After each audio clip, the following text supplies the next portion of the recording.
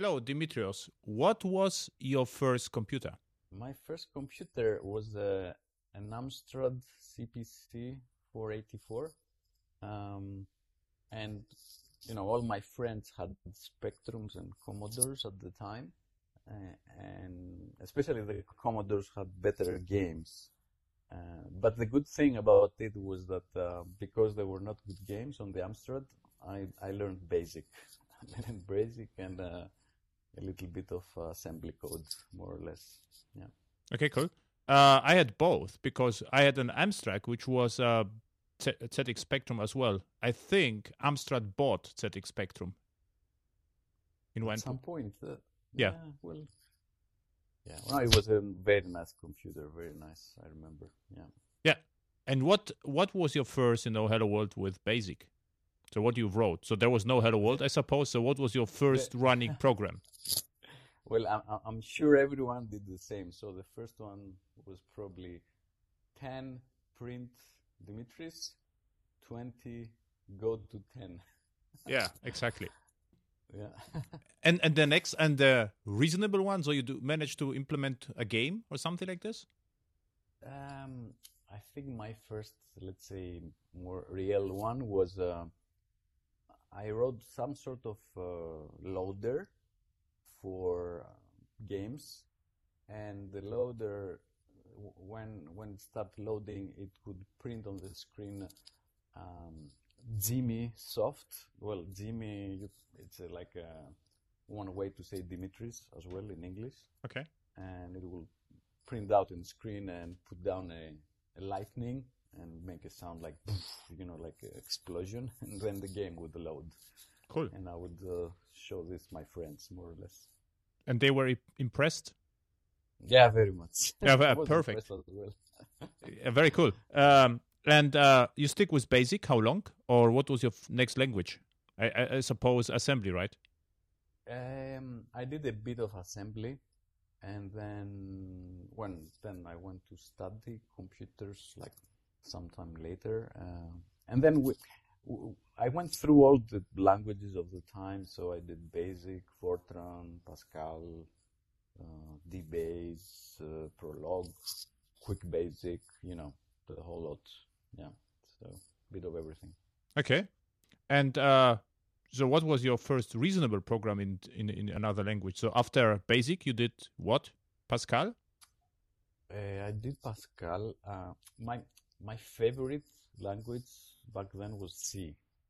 Oh, really? And I loved C because it was, the language itself was very small. Like the book of Kernighan Ritchie was like, I don't know, 50 pages, 100 pages. So, you felt you had full control of the language. You knew the language completely.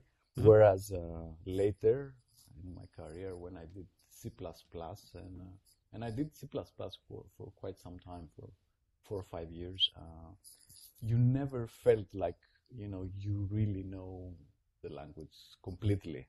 It was very complex.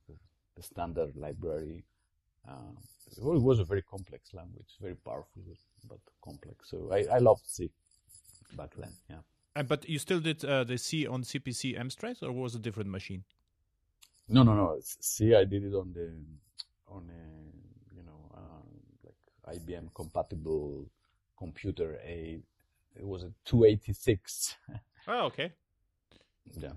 So it's interesting. So I had 8086 and then nothing, and then I jumped to Pentium. So it was interesting. So I skipped, all the 2, 3, 4, and then the next reasonable computer was Pentium.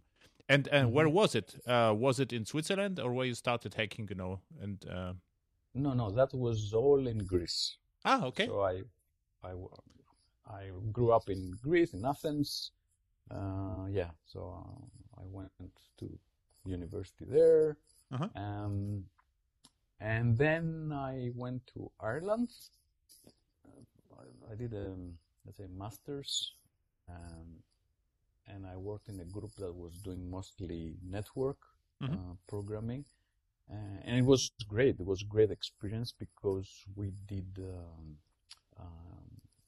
I don't know if you remember ISO. the ISO stack. Yeah, this is the layer, right? The Yes. network layer. Yeah. But there was an implementation called ISO DE, ISO Development Environment, that implemented like the specs, the full specs for the layers above, TCP/IP. It was very, very complex. It was very complex, and I had to do some sort of gateways to map protocols on top of this huge stack to more reasonable protocols on top of TCP/IP. So it was something called ISO SR, search and retrieve protocols, to search for bibliographic data, and that was mapped to Z39.50, which was the same thing layered on TCP/IP. And the cool thing was it was a lot of, network programming. So things that now we see, like we call it, reactive. Well, we were doing reactive back in 1994 with different tools, of course, and different constructs, but all the the things were the same. And what was very, very interesting was back then I worked on a European project together with some Danish guys, and it was the first time I saw beautiful code written in C, because most code was like real spaghetti, C++. But when those guys came into the project, I saw a different universe. One of the guys was a university dropout, who had written back then one of the most popular adventure games on the internet, text-based, enter a cave, look right, look left. It was one of those guys. And was it Rogue? I don't remember the name. I don't remember which one, but I remember there were like 2-3 popular ones, and he was one of them. And you could see, code that later on there was this language, Objective-C, developed, and it looked the constructs were very similar to the ones we were using. And just to give you an example, at some point we had to process bibliographic data, lots of them. So sorry, what is bibliographic data? Is it like books, or I don't know? Yeah. You go to a library, and the way to record in a standard way the books, there used to be some standard, so we had to implement this standard and process records in this standard and do various things on them. And because there were lots and the processing would change, we thought, let's write a language, a DSL for processing bibliographic data. And with those guys, it was like a no-brainer. Yeah, sure, we will write a language to do this. Rather than do it manually in code, we will write a language to do this kind of processing. So with those guys, a whole lot of opportunities opened up with what you can do with programming, using standards, using open source. Everything we did was open source back then. And on top of that, they developed a business model around this. So they had, what we produced in this project was offered in a dual license, GPL, and then you had to, pay to get a proprietary license. So that was an open source business model back in 1994. The company is still there 25 years later, and it kind of gave me an initial idea of power of programming, open source, and standards, that I later came to see with JBoss, more or less. And hopefully passion as well, right? Yeah, definitely. We had such a good time. 2 years I worked with those guys. I loved it, and and then which year was it? 1994, 95. Wow. Okay, and the company is still around? It's still around. You can look it up. It's called indexdata.dk. Indexdata.dk. Interesting. Uh-huh. Mm-hmm. They're a small consultancy, like small. Now there are 20 people or something, but they still continue on that model. So they're super experts in what relates to libraries, automating libraries, and they're very good. And they're having fun after all those years writing C, C++. I think a little bit of Perl, basic stuff, but very, very powerful. Okay, cool. Yeah. So after that, I think I went to the Navy. You had to serve in Greece, and then I worked for telecoms. And you enjoyed the time at Navy, or was it? In the Navy? Well, there's an initial period which is fun, because you learn some stuff, you shoot with cannons, and you work on radars, but the second part was very boring, although they took me to help in an IT facility. Mm-hmm. And in this one, they had a very old Bull mainframe.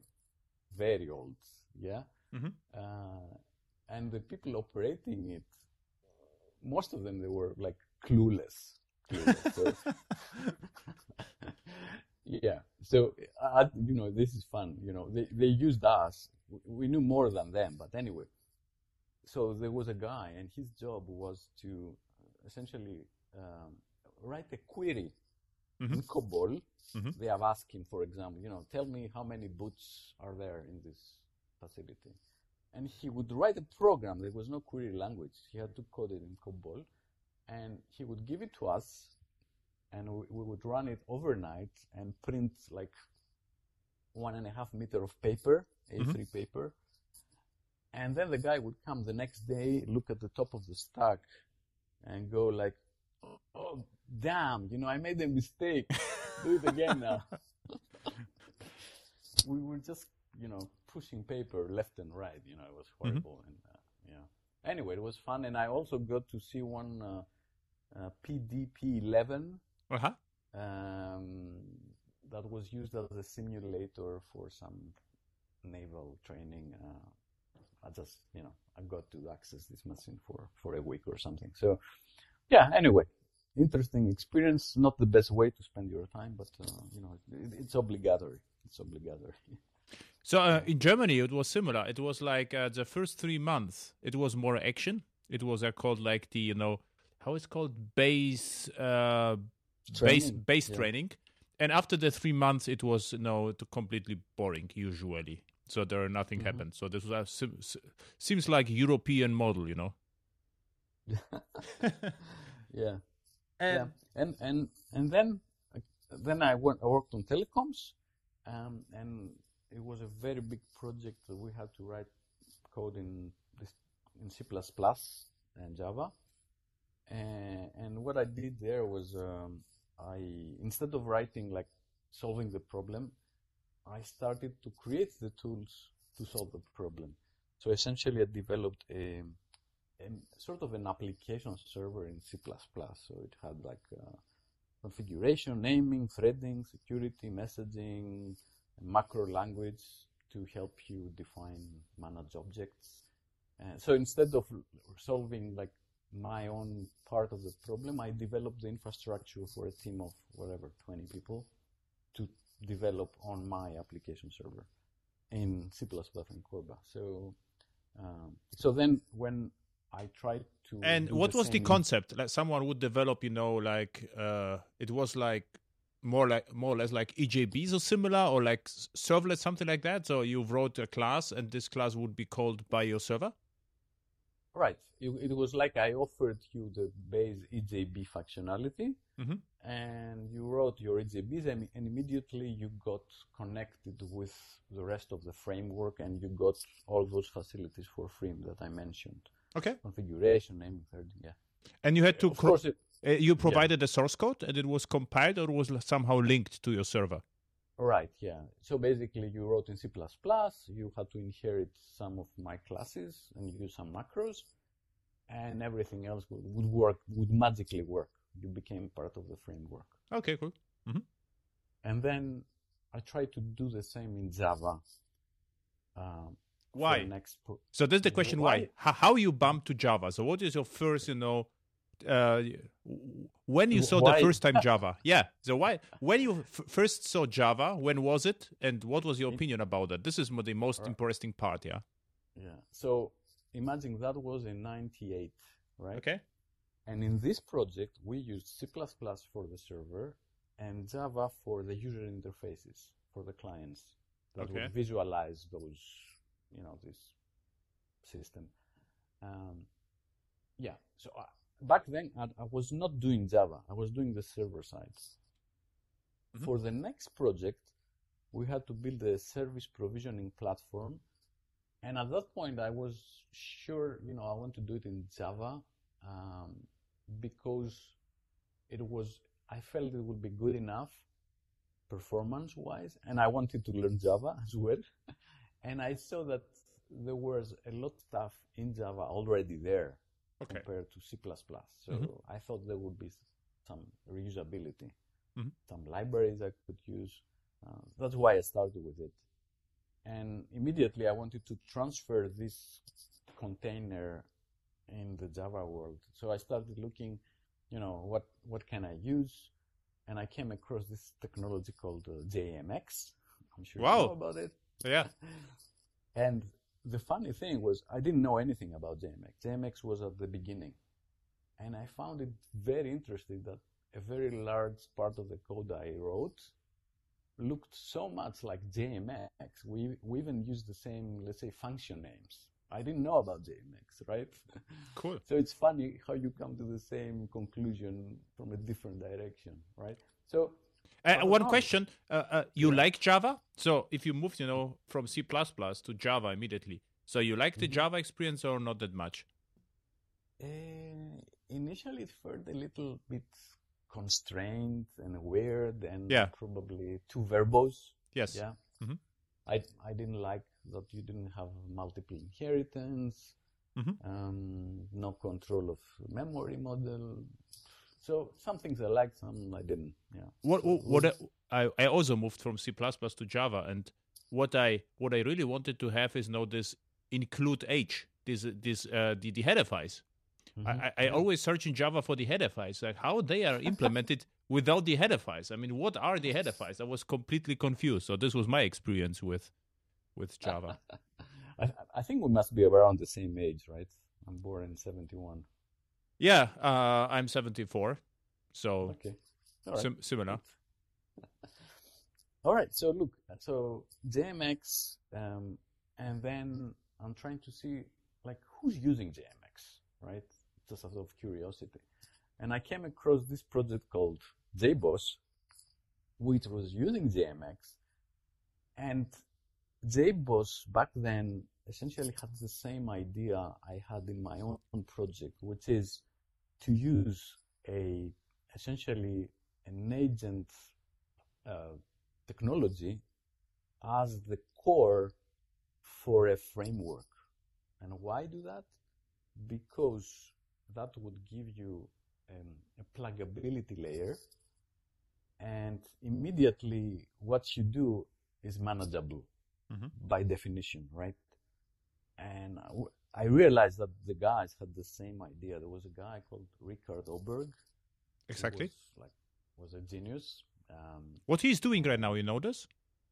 I think he's somewhere in Asia. Okay. And he's doing, he has a company to develop software for, well, anyway, I met him in the summer at Zacrit, so okay. I'll ask him again. Yeah. Anyway, so JBoss essentially took this idea of a dynamic kernel plus all the dynamic proxy functionality to give you this unique experience where, you put your EJBs in the deploy directory and everything was generated at runtime without pre-compilation steps, with, nothing. even all the Corba stuff, everything was fully dynamic. And when I saw this, I got hooked up. I thought those guys are geniuses. So essentially, I took the early JBoss kernel, JBoss 2. But this was later, right? Because the dynamic stuff came with JDK 1.3. And I think JBoss started before that, right?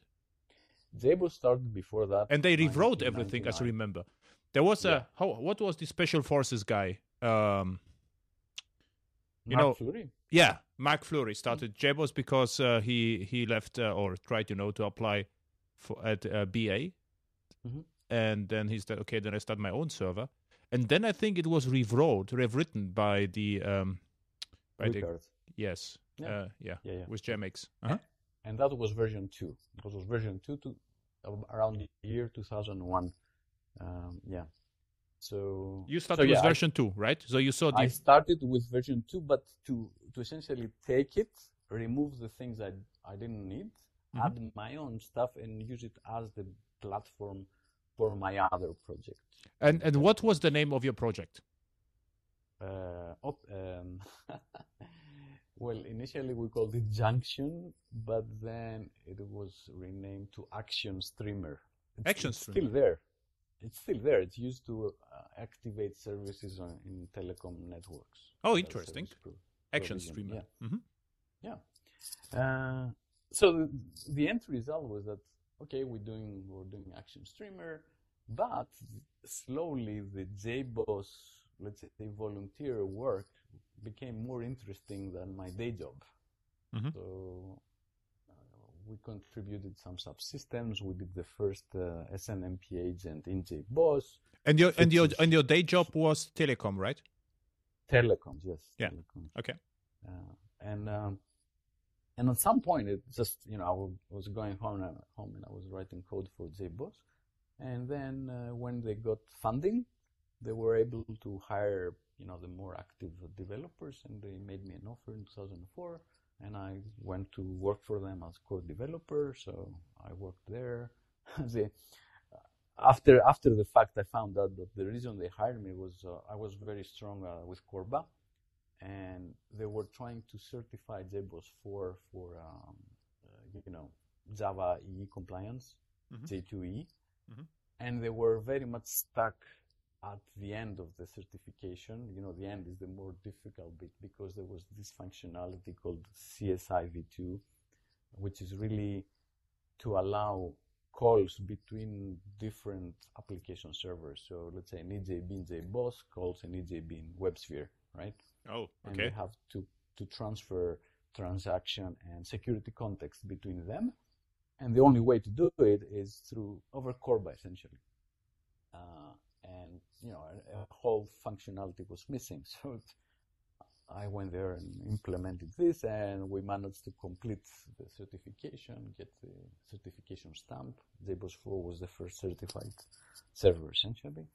And then at some point I became a project lead, JBoss 4, JBoss 5.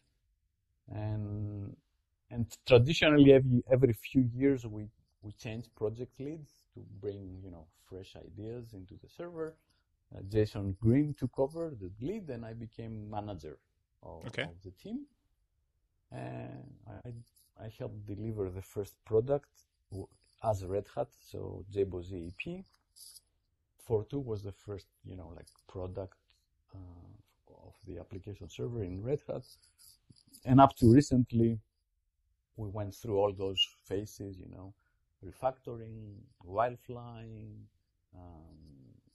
and then EAP 7.2 was my last release.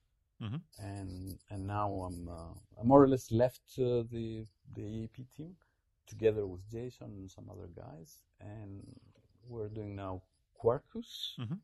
And I'm also overseeing the Vertex team through Rodney Russ, another guy, and the Thorntail project. So what we call, let's say, cloud native runtime frameworks, more or less. Yeah, okay. It's actually interesting journey. One question regarding the Corba. As I remember, the JBoss used JACORP back then, right? This is the Corba ORP, right? Yeah. Yeah. And Yeah. you helped that to No. integrate this, or? Um, when I joined, it was already integrated. Hmm. Uh, Although for my own projects, I did other integrations as well. So I was also using OpenOrb with JBoss and Jackorb. Um, I extended the integration to allow this type of interop between different application servers. And well, the way Corba was used in JBoss was brilliant, brilliant, because all the Corba objects were also dynamically generated when you deployed something, which was never done in the industry before. So there's a paper on that on the internet. There was a Brazilian professor, Francisco Reverbel, who wrote this, Hmm. and you can find it on the net. It's just internal details that for most of people mean nothing, but for me it was just great technology. Yeah. Yeah. Send me please the link. I will put it to show notes about the paper. Oh, all Um, right. my opinion about Corba is I use also Corba a lot, and of course it was a little bit chatty. So you had Mm-hmm. to first to get the reference to the, I think it was called naming service, and then provide some Mm-hmm. lookup, and then there was portable object. Think portable object narrow. So you had to narrow, so cast the object, because Corba was multi-language. But Mm-hmm. after the 3 lines of code, it was just remote procedure call. I mean, there was it just worked. And what I Mm-hmm. always wondered myself is why they don't modernize, the bootstrap. So I would say you could just, hide everything behind let's say an object, and just make it injectable, because then this would be a nice replacement of gRPC and Apache Thrift. I mean, whatever was invented after Corba was exactly the Mm-hmm. same idea as Corba. So I always wondered myself why they just reinventing things and not modernize a little bit the API. You had the same thoughts, Yeah. or why is that? Because if you take a Well, look at gRPC or Thrift, they have the same story. They have the IDL. They generated the stubs and skeletons. So I really don't see the difference. yeah. Well, I think it's stupid, to be honest. I, I loved Corba, and especially the binary network format. I think was very efficient, Hmm. and I think we took steps back when we moved away from this. The programming model was not like the best, but you have to consider that it had to work in different languages, not Exactly. just yeah. Now, what happened with Corba really is like EJBs. When EJBs came, they became ubiquitous, and that was the end of it. Like, Corba was only used for cases where you had to interrupt with different languages, right? Hmm.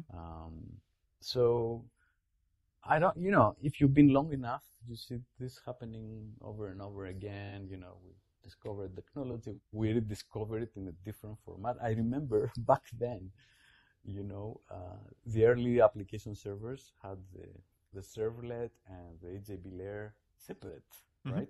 Exactly. And then JBoss came and said, "Oh, look, this is stupid. You put in the same VM and it's 100 times faster." Yeah. And then we got microservices, right? Hmm. And then it's split again and it's a lot slower Yeah. for many projects that don't really need microservices, but because it's hype, everyone wants to do it. So Yeah. we're going back and forth. And the cool story is, last week I had actual discussion about microservices, and they told me what we really would like to have, have two microservices talking to each other, which are completely type safe. So they generated stubs and skeletons with for REST and JSON. So I then asked them, so why you're not using SOAP then? I mean, SOAP did it for years, and if you don't care about the protocol, and the next question is, if this is type safe, if you change the server, you will also have to change the client. So why you have microservices at all? Just put everything to one JVM. And they looked at me and say, actually, this is a good idea. We actually probably don't need microservices in this project. So yeah, probably not. This is like, Really, it is really, really strange because it's like developers have the internal need right now, to just create microservices to create microservices. And it was Yeah, exactly the same back then. So what I remember is EGB containers and web containers had to be split to increase scalability. I say, look, why exactly you are increasing scalability? Because EGBs do usually nothing, and hmm servlets do nothing, and the database do everything. So the more you scale in the front end, the more trouble you get in the back end. right. Yeah. Exactly. But what we could do right now, back to IOP, um, it would be technically possible, to make, let's say, a simple Java interface injectable. This interface, we can just generate, let's say CDI. So we can hmm create an interceptor which generates on the fly the IOP protocol and talks Corba to other services, right? This should be possible. Well, you could do it. It's just that just saying the word Corba it turns off many people, so you have a hard time find followers. Yeah, Yeah, but this is marketing problem, but I mean the IOP protocol is efficient and there are already bindings in different languages. So mhm.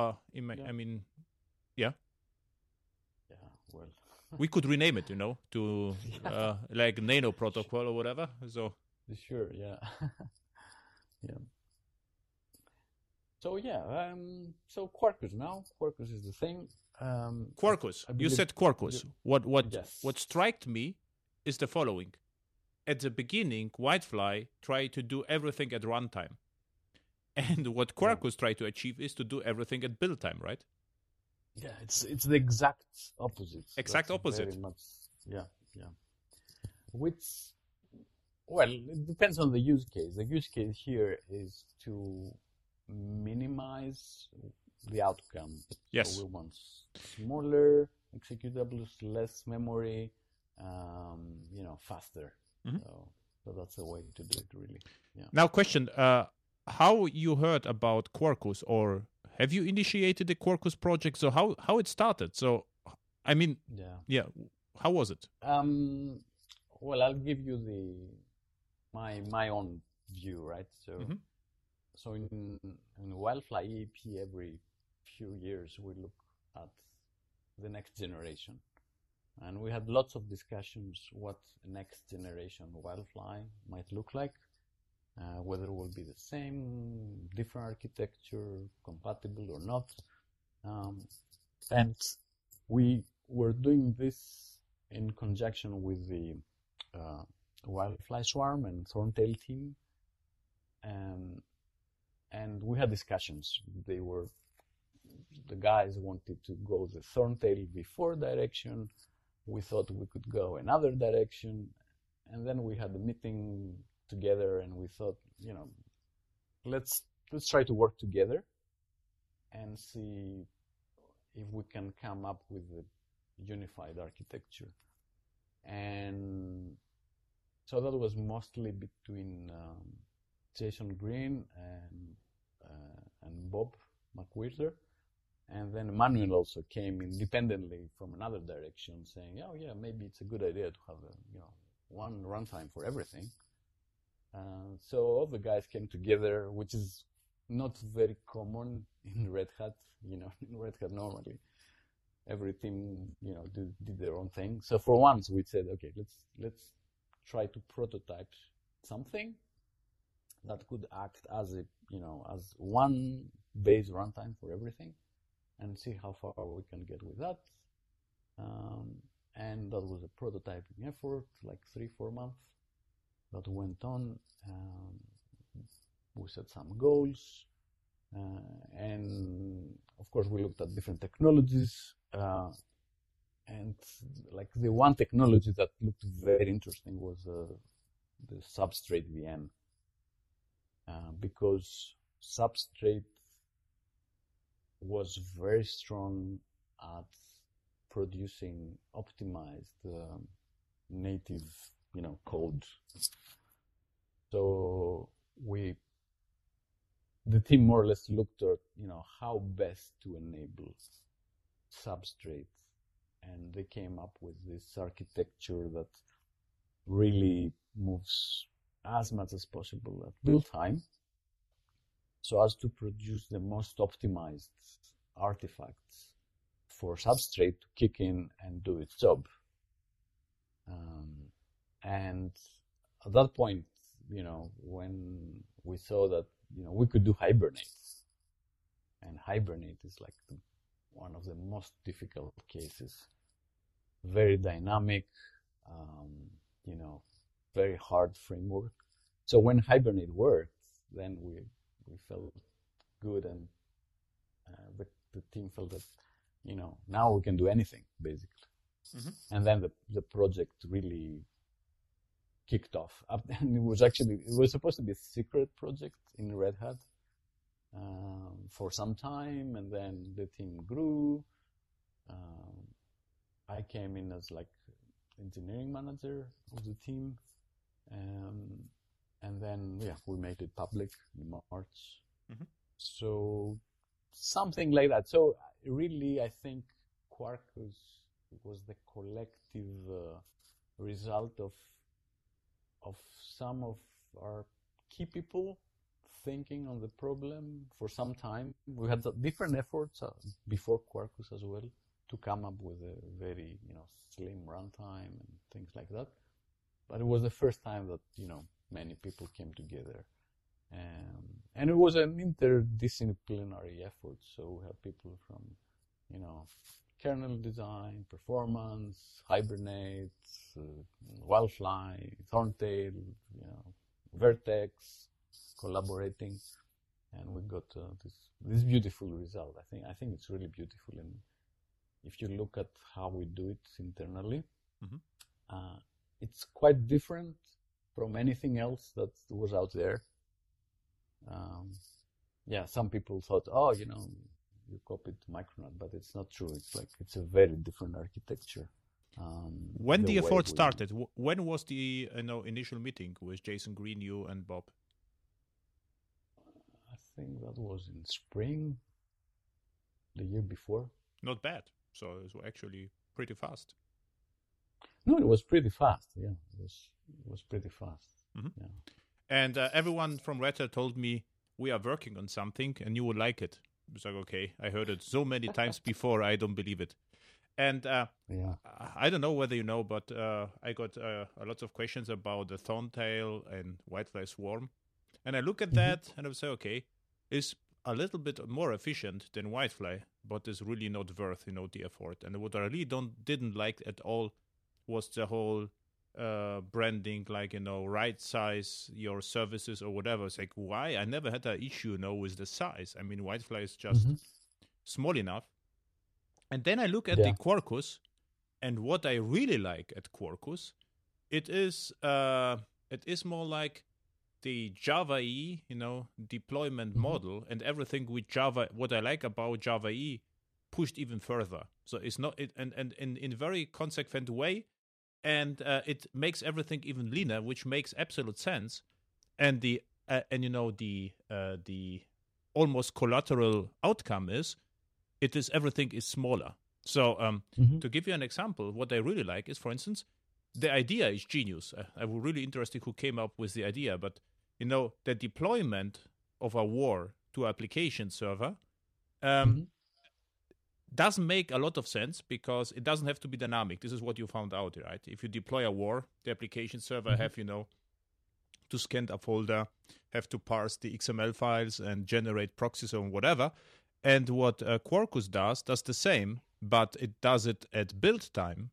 And therefore, you can remove from the server the whole deployment machinery and the parsing machinery and make the server thinner.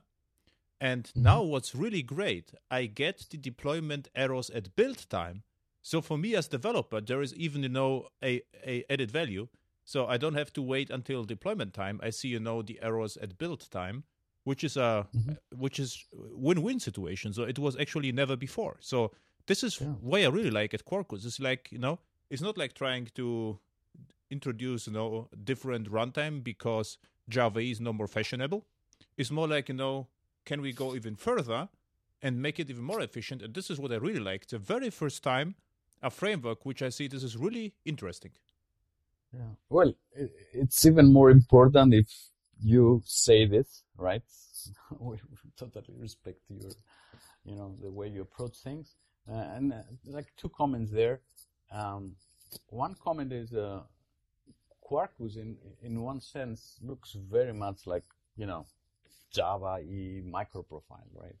Mm-hmm. So a standard microprofile app would probably run without any changes. Mm-hmm. So that's very familiar. You can have code that has zero imports, like of our own frameworks, for example.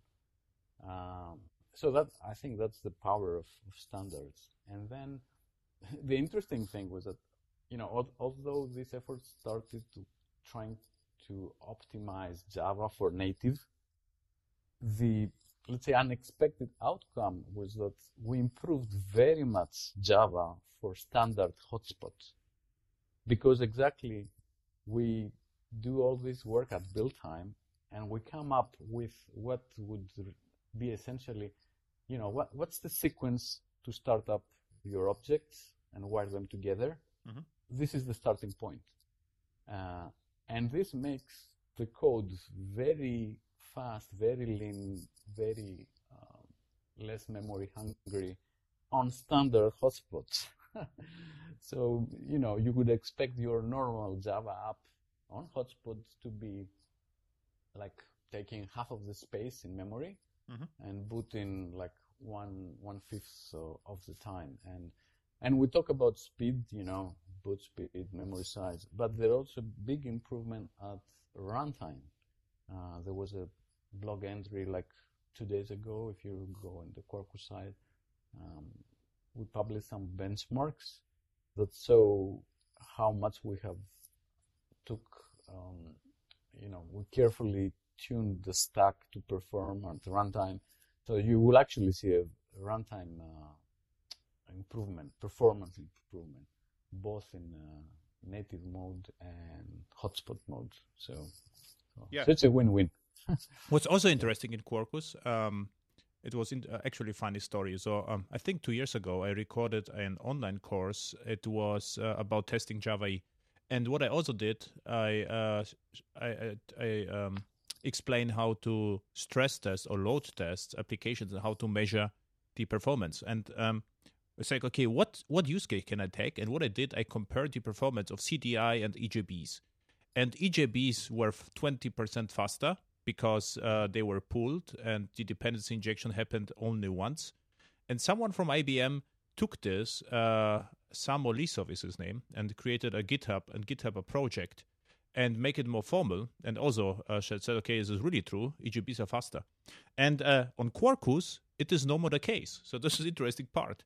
So, of course, there are no EJBs at Quarkus, but what happens on Quarkus is the dependency injection happens at code generation at build time. So at runtime, there is no overhead. So I think even this was solved, accidentally by Quarkus. So we could just go, with request scope or whatever. And it is not like we use dynamic proxy, which gets injected over and over again, rather than the code is already there. And there will be probably, if we had EJBs on Quarkus, I think there would be, the performance would be very, very similar to CDI. Right. Yeah. No, you're right. Yeah. All those are results of this build time optimization. And who came up with the idea to do everything at build time? This is interesting, actually. It was. Well, I cannot tell. Or was it obvious that you have that you all have to do everything at build time, or just were no accidental idea? This is what's more interesting. Was it clear to all of you? Again, for example, I'll tell you, like in Wildfly, we had ideas to do stuff at build time, essentially, like pre-compute the deployment model, or Okay. Yeah. So yeah, you had the ideas before. I have to admit, as if I saw it, I said, this is genius, and I completely overlooked that. I completely overlooked the possibility that the server, the deployment could happen at build time. Yeah. So I never saw this. This was actually, for me, it was striking. This was actually a cool experience. And what I also like is the how to call it, the build time extension model. So I created an extension for Wildfly just for fun. And they were like the build steps. And to create a simple extensions, you only have to expose the classes you are using, and then they are taken. So at least it worked for me. And you could also communicate between extensions. So you can say my extension needs the another extension. But this is very, I would say, no XML configuration, or there's just, annotation-based programming model for extensions. No, I think the extension model is quite nice. We can make it a little bit more user-friendly. And it will really be, I think, a key for the next step of Quarkus. So basically to produce extensions, either, written by Red Hat or by the community for the most popular use cases. And the good thing about the extension is, you write it like once, and then everyone gets benefit. And a well-written extension will more or less completely hide the fact whether you end up with a native, image or a hotspot, let's say, image. So yeah, we would like to see more uptake from the community in that. And then other typical things we expose in Quarkus is the dev modes. I think it's very nice. You get this very fast iteration. Server starting immediately, you see the changes. So for the audience, you only have to do maven quarkus :dev and it runs. Right. Yeah, and it's the people faces when they first see that you change something, refresh, it's there, and it's Java. It's not JavaScript or anything. But this is not the killer. I expected something like this. It's okay. Everyone tries to do that, but what's really cool, and this is not is your fetch jars are not fetch jars. This is what I did. I wanted to immediately see, what is the outcome of the build, and what you are doing. You are creating a runner jar, and I say, okay, again. So if I change, one class as, let's say, a servlet, I will have to rebuild the whole Quarkus and push, 20 megs to the clouds.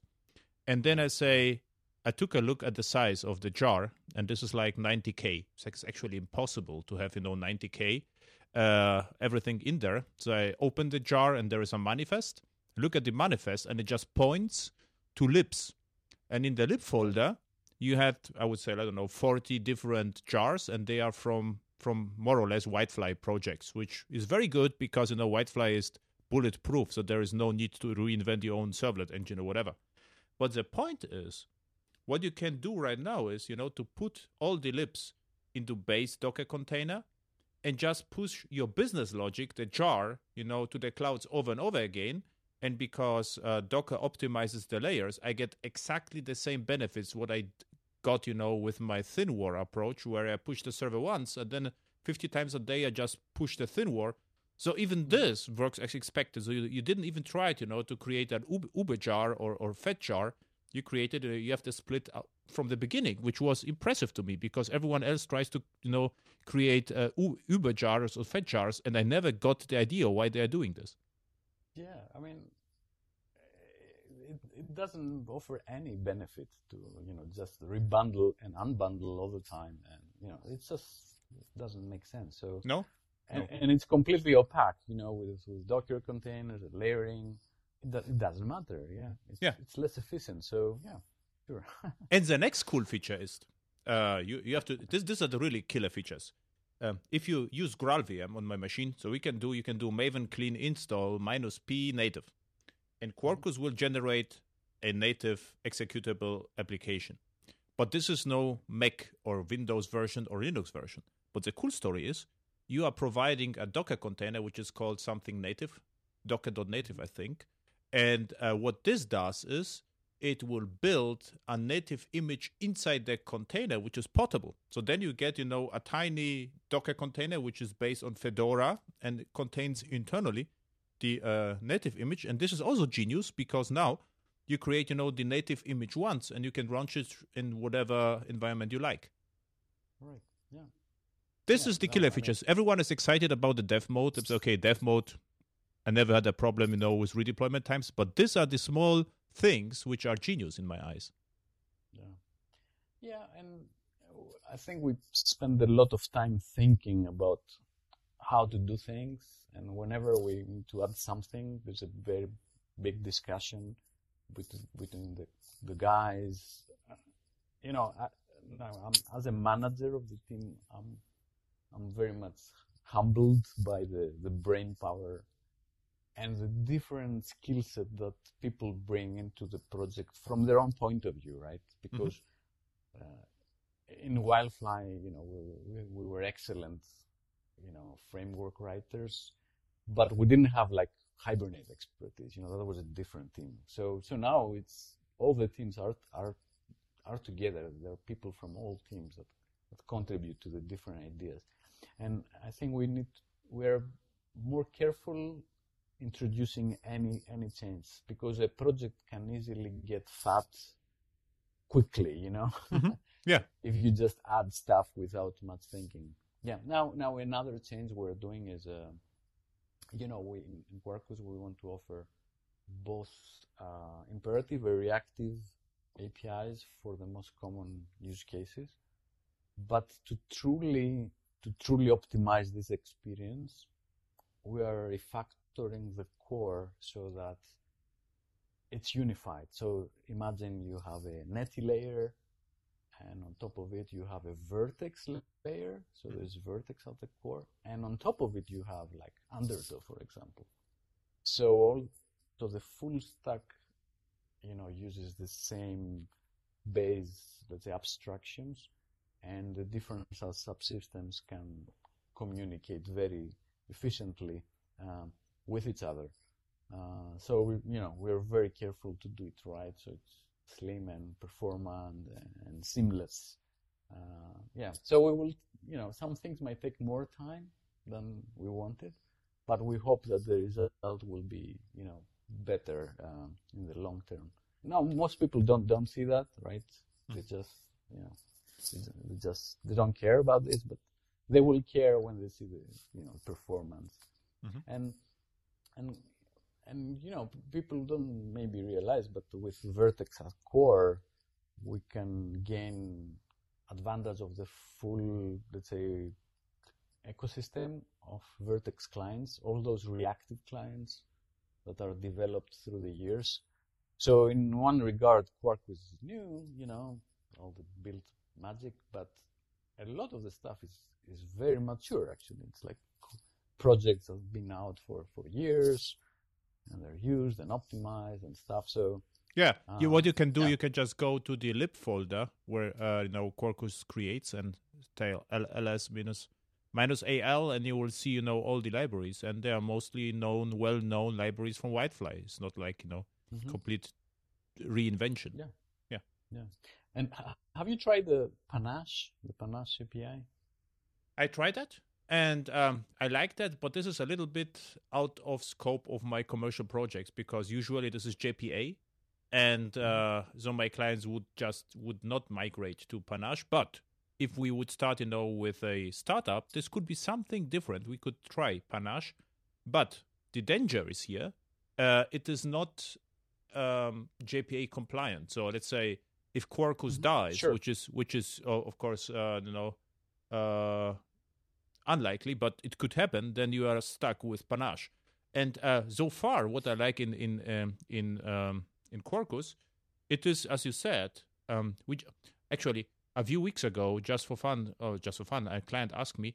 We did a proof of concept, and we ported an older microservice, even with legacy DB2 drivers, to Quarkus, and it worked out of the box. So we were all amazed, actually, that it works. So I spent probably 2 hours. So it's not like multi-day effort. It's just we just migrated EGBs to CDI, and this was not like huge effort. We did it iteratively, and then it just booted and it worked. And with Panache, it's a little bit different. But I like that. I'm a little bit careful, don't leave the path of microprofiler in Java, because then you are stuck with Quarkus, which was never a good idea before. Yeah. But Well, Panache could become microprofile, microprofile spec. I totally understand that, and it's just the intention is to try stuff. If it makes sense, we push it to the standards. JPA was born out of Hibernate, right? Yeah, exactly.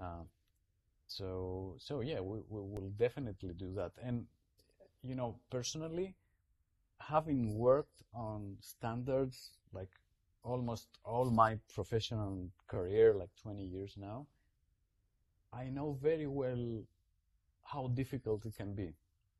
And in some cases, it feels as if, you have to go to a boxing match, right? Yeah. With one hand tied behind your back, and have the guy on the other side just, giving you punches, and you cannot do anything with this, So I'm sure you get the idea, but with Quarkus, we will try to be, let's say, as much standard-based as it makes sense, but at the same time, we will try to be more innovative in some dimensions to try to push the standards even further out. Yeah, because what I did immediately, I created my own archetype called Quarky. It does nothing but, it uses Quarkus and adds all the dependencies I need all the time. It's like all the small rise dependencies and scheduler and ORM Hibernate. So it feels and looks like a Java E server. And this is important to me that I can just, not all of my clients have, Quarkus or Red Hat. Some have OpenLiberty. Lots of people are using Payara. So I cannot just go, Quarkus full. But right now, what I like about that, I can use, Quarky as almost Quarkus drop in replacement of OpenLiberty or Payara. And I can still add more extensions like Panache if you would like to, to experiment with it. So it's not like I'm stuck with something completely funky. Right. Yeah. And regarding standards, in the back, Yeah. What my impression was, this is always the case with JCP, my impression was that most of the vendors are building the Hibernate was first, then JPA came. This was the story of JPA, or MQ series were first, and then GMS happened, and Oracle was first, then JDBC happened. It's not like someone tries, in JCP innovate in vacuum. It's more or less the developers like to code, and then they write, the spec afterwards. This was at least my impression. Yeah, exactly. I mean, yeah, you need some successful implementations before standardizing. Otherwise, you do, I don't know, CMP. Yeah. EJB CMP, yeah. Yeah, and the interesting story with CMP was, at the same time at Sun, there was another project. It was called, I think, Javelin, and this was like, I think it was Javelin. It was like very like JDO, so it looked already like JPA, and for unknown reasons, the CMP took off. So, but there were two projects at Sun. One was already very like JPA, and the other one was CMP. So it was just the wrong approach was taken. Yeah, yeah, well, yeah, and standards, they're challenged now. The situation with Jakarta. Microprofile is doing better, and we will keep pushing there for sure. But time is of essence, and we've lost lots of time in Java. Microprofile is perfect, and I mean Jakarta is stable enough, so it could be used as the base, and microprofile as innovation, and then everyone should be happy. This would be my personal, approach. Yeah. Mm-hmm. A small thing, what would be cool in Quarkus is, I write a lot of command line tools actually with Java, and it would be really nice if Quarkus could be used as command line tools. So I pass command line parameters and just run CDI or whatever, and just will have my own native image which will launch whatever I like. Mm-hmm. Well, definitely, and another very interesting use case similar to that is using Quarkus to write operators, in Kubernetes. Mm-hmm. And there was a first one written just recently, and we really feel, like whatever, 10 million programmers, Java programmers, now have a better chance to just carry their, knowledge into this brave new cloud native world without having to relearn everything. So, I'm very positive about this. Now, if we're missing some, facility like to help you write base CLIs or anything like that, we would gladly accept, pull requests. Okay.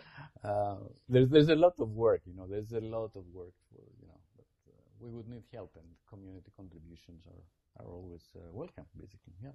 Okay, perfect. So where people can find you on the internet, Quarkus, you, and, give me some coordinates, Uris. Yeah, well, for me, the easiest way, it's Twitter, Dandriadis. Now I'm mostly tweeting about Quarkus, Quarkus.io, the project. Sometimes I blog, blogspot, again, dandriadis.blogspot.com. So online you'll find me. I go to some conferences that are like not very far. But I'm mostly, spending my time with the team and trying to, make this a successful project / so product. Just we are try to be more efficient with our time. By the way, I think we never met in person, right?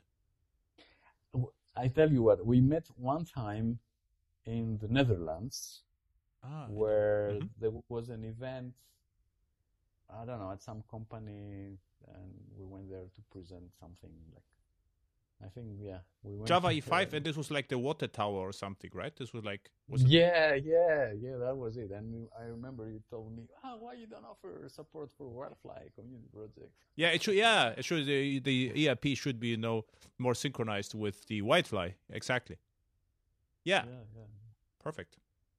And then I know you. All right. Yeah, perfect. So thank you, and I would really like to invite you again in few weeks or month.